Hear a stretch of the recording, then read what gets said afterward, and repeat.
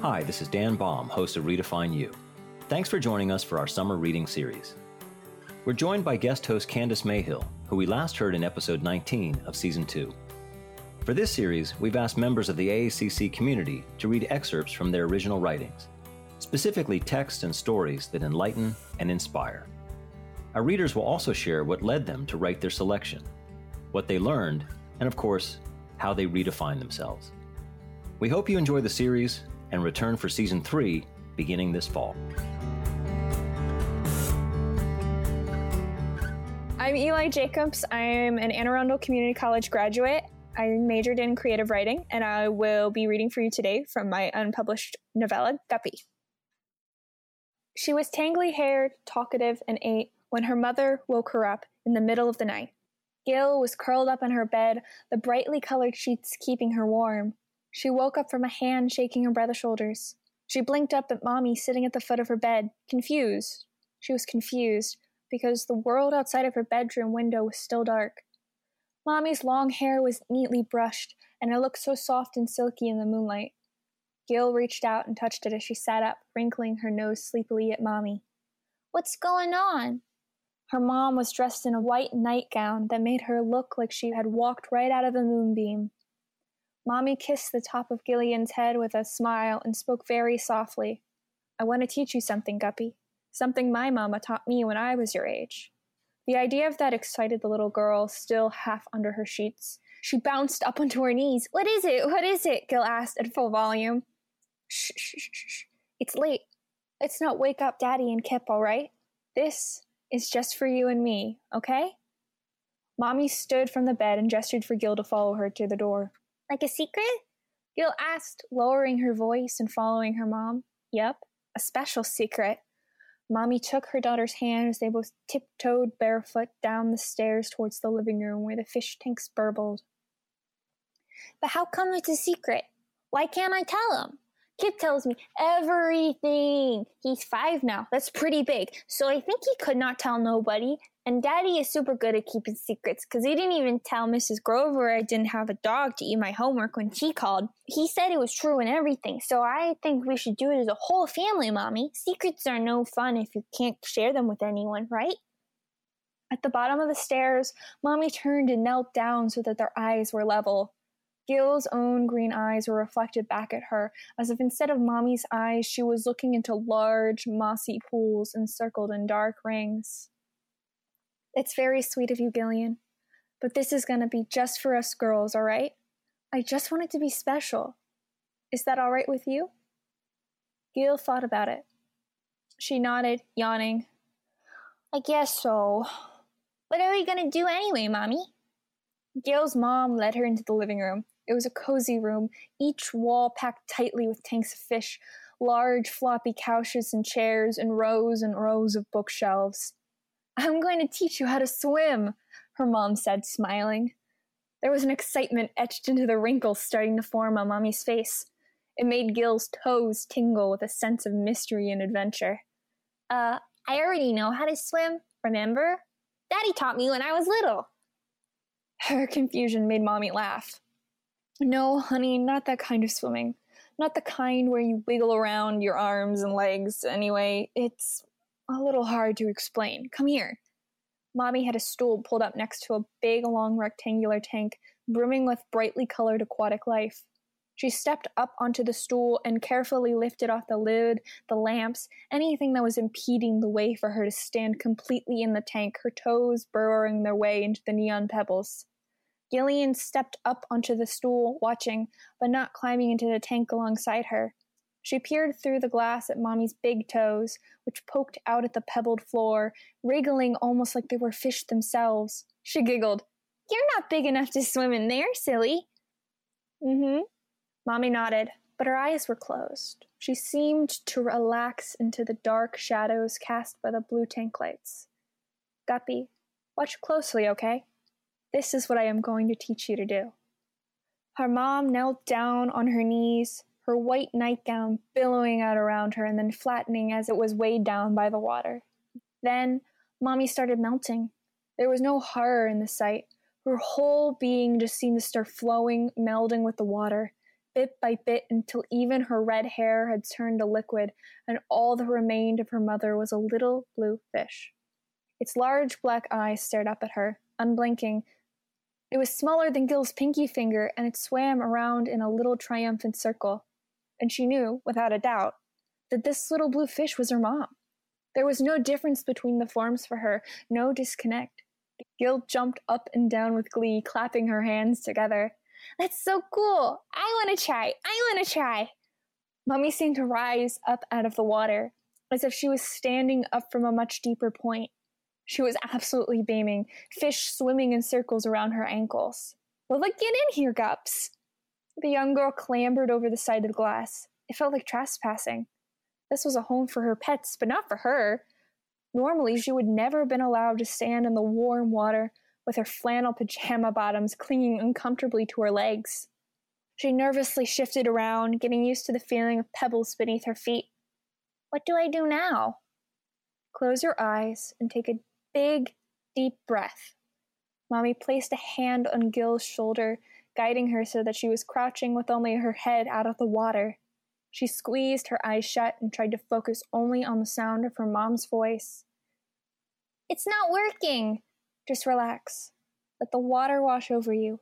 Don't think about it as your enemy. Don't think about it as something that is going to hurt you. You have to work with it. Forget that your body and the water are two separate things." Mommy's voice was so soft and airy. It drifted around Gil as if from a dream.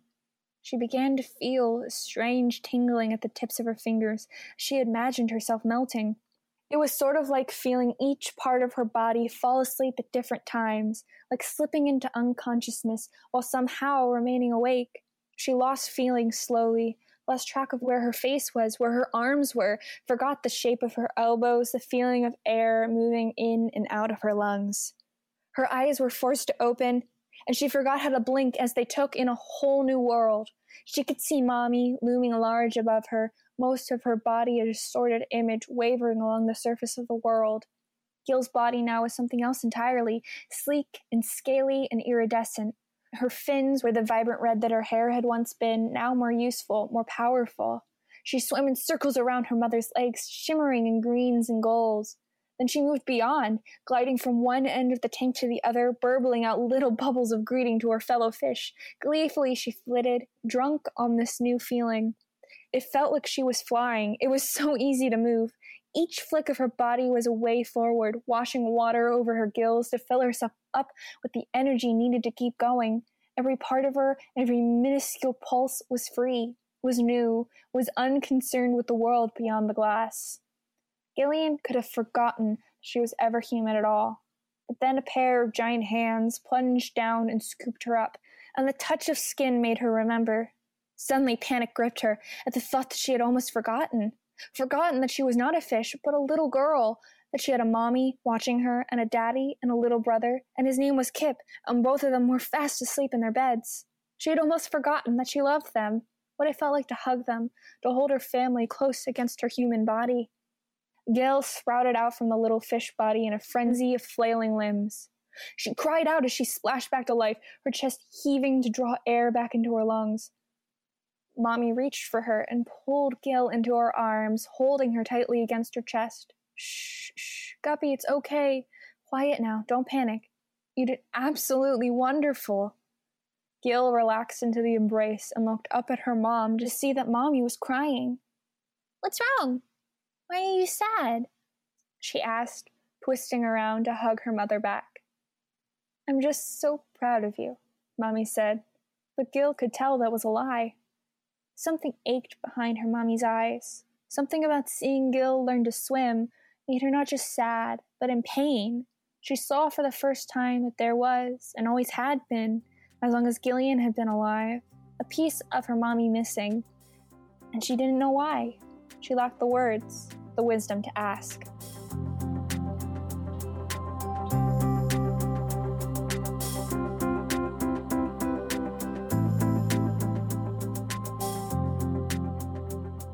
Eli, thank you so much for joining us for our last episode of the Summer Reading Series.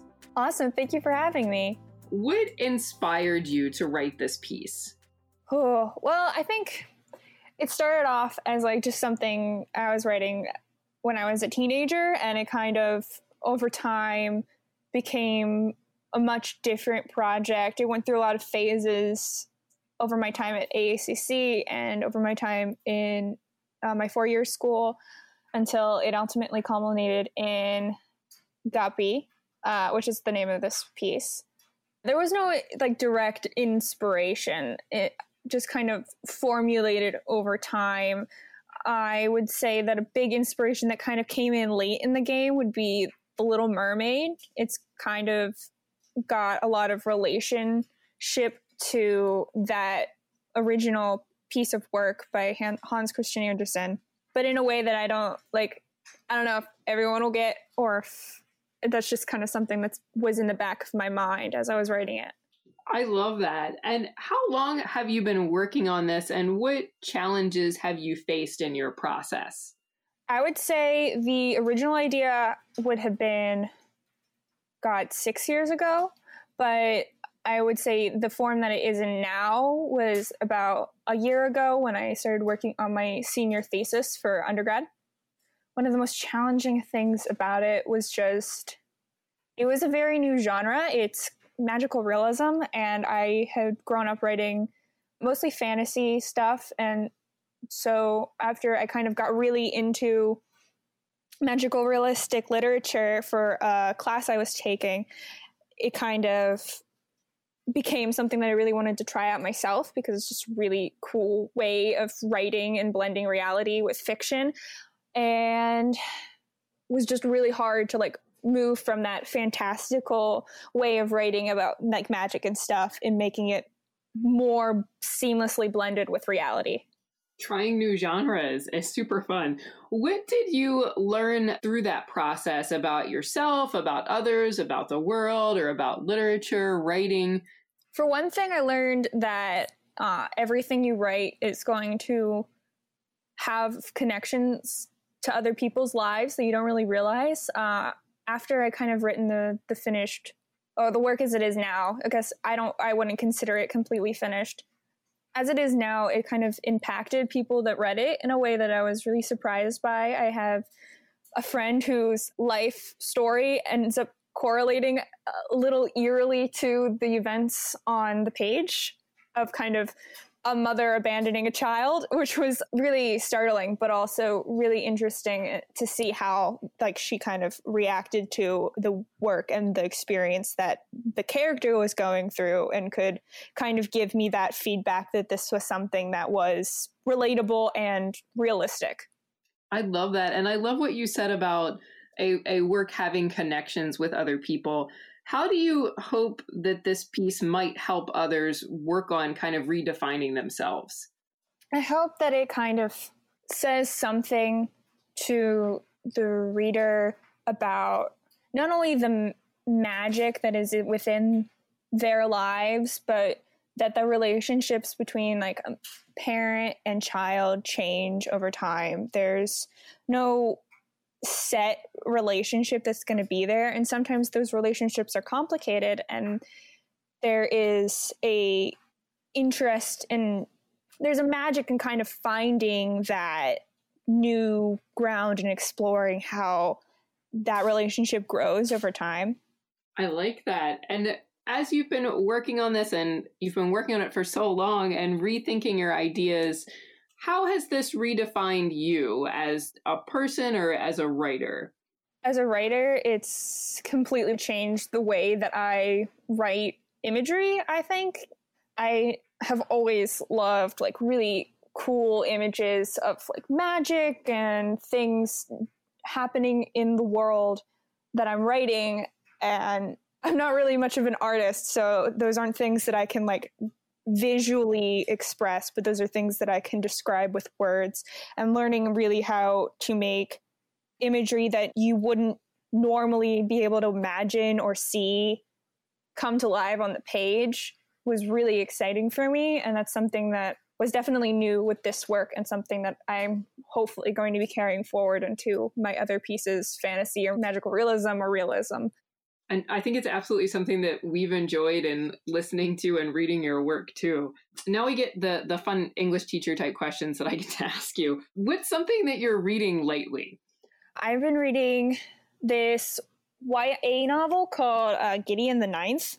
It's about lesbian necromancers in space, and it's super fun. It's got really, really cool world building that I'm enjoying a lot. And I think that's really important to keep reading things, even if they're silly things or it doesn't have to be highbrow literature as long as I'm enjoying it, which is something that I've had to retrain myself to do because I've spent so much time being a college student that now that I'm, just a person again, I have to kind of be like, oh, not everything I have to read has to be Shakespeare in order for it to be valuable.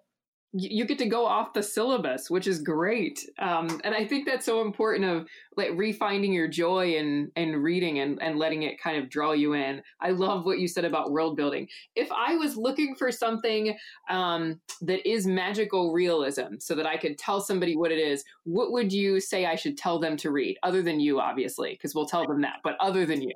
Oh, well, I would say, one of my favorite authors would be Gabriel Garcia Marquez. His work is gorgeous. I really love, he has a really, really short story. I would almost call it flash fiction called Light is Like Water. That's one of my favorite pieces I've ever read. There's Haruki Murakami does lots of great work. Toni Morrison has a couple of pieces that I would consider magical realism.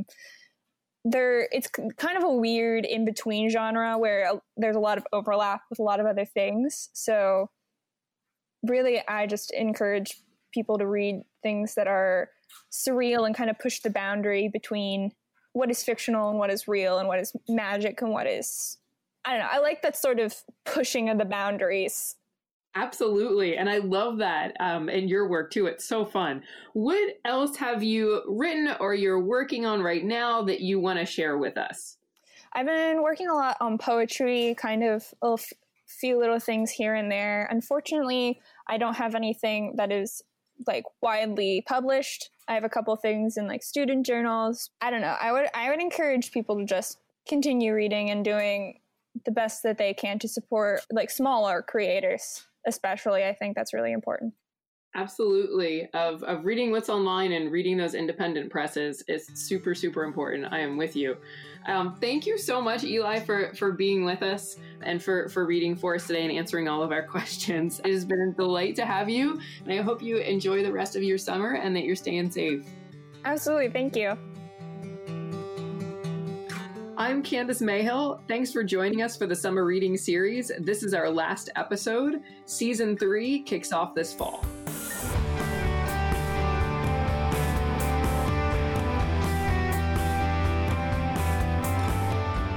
Redefine You is a production of Anne Arundel Community College.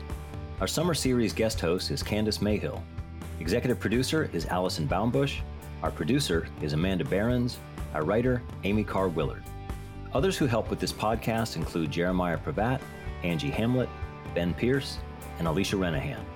Find show notes, how to subscribe, and other extras on our website, aacc.edu/podcast. I'm your host and creator of this podcast, Dan Baum. Thanks for listening.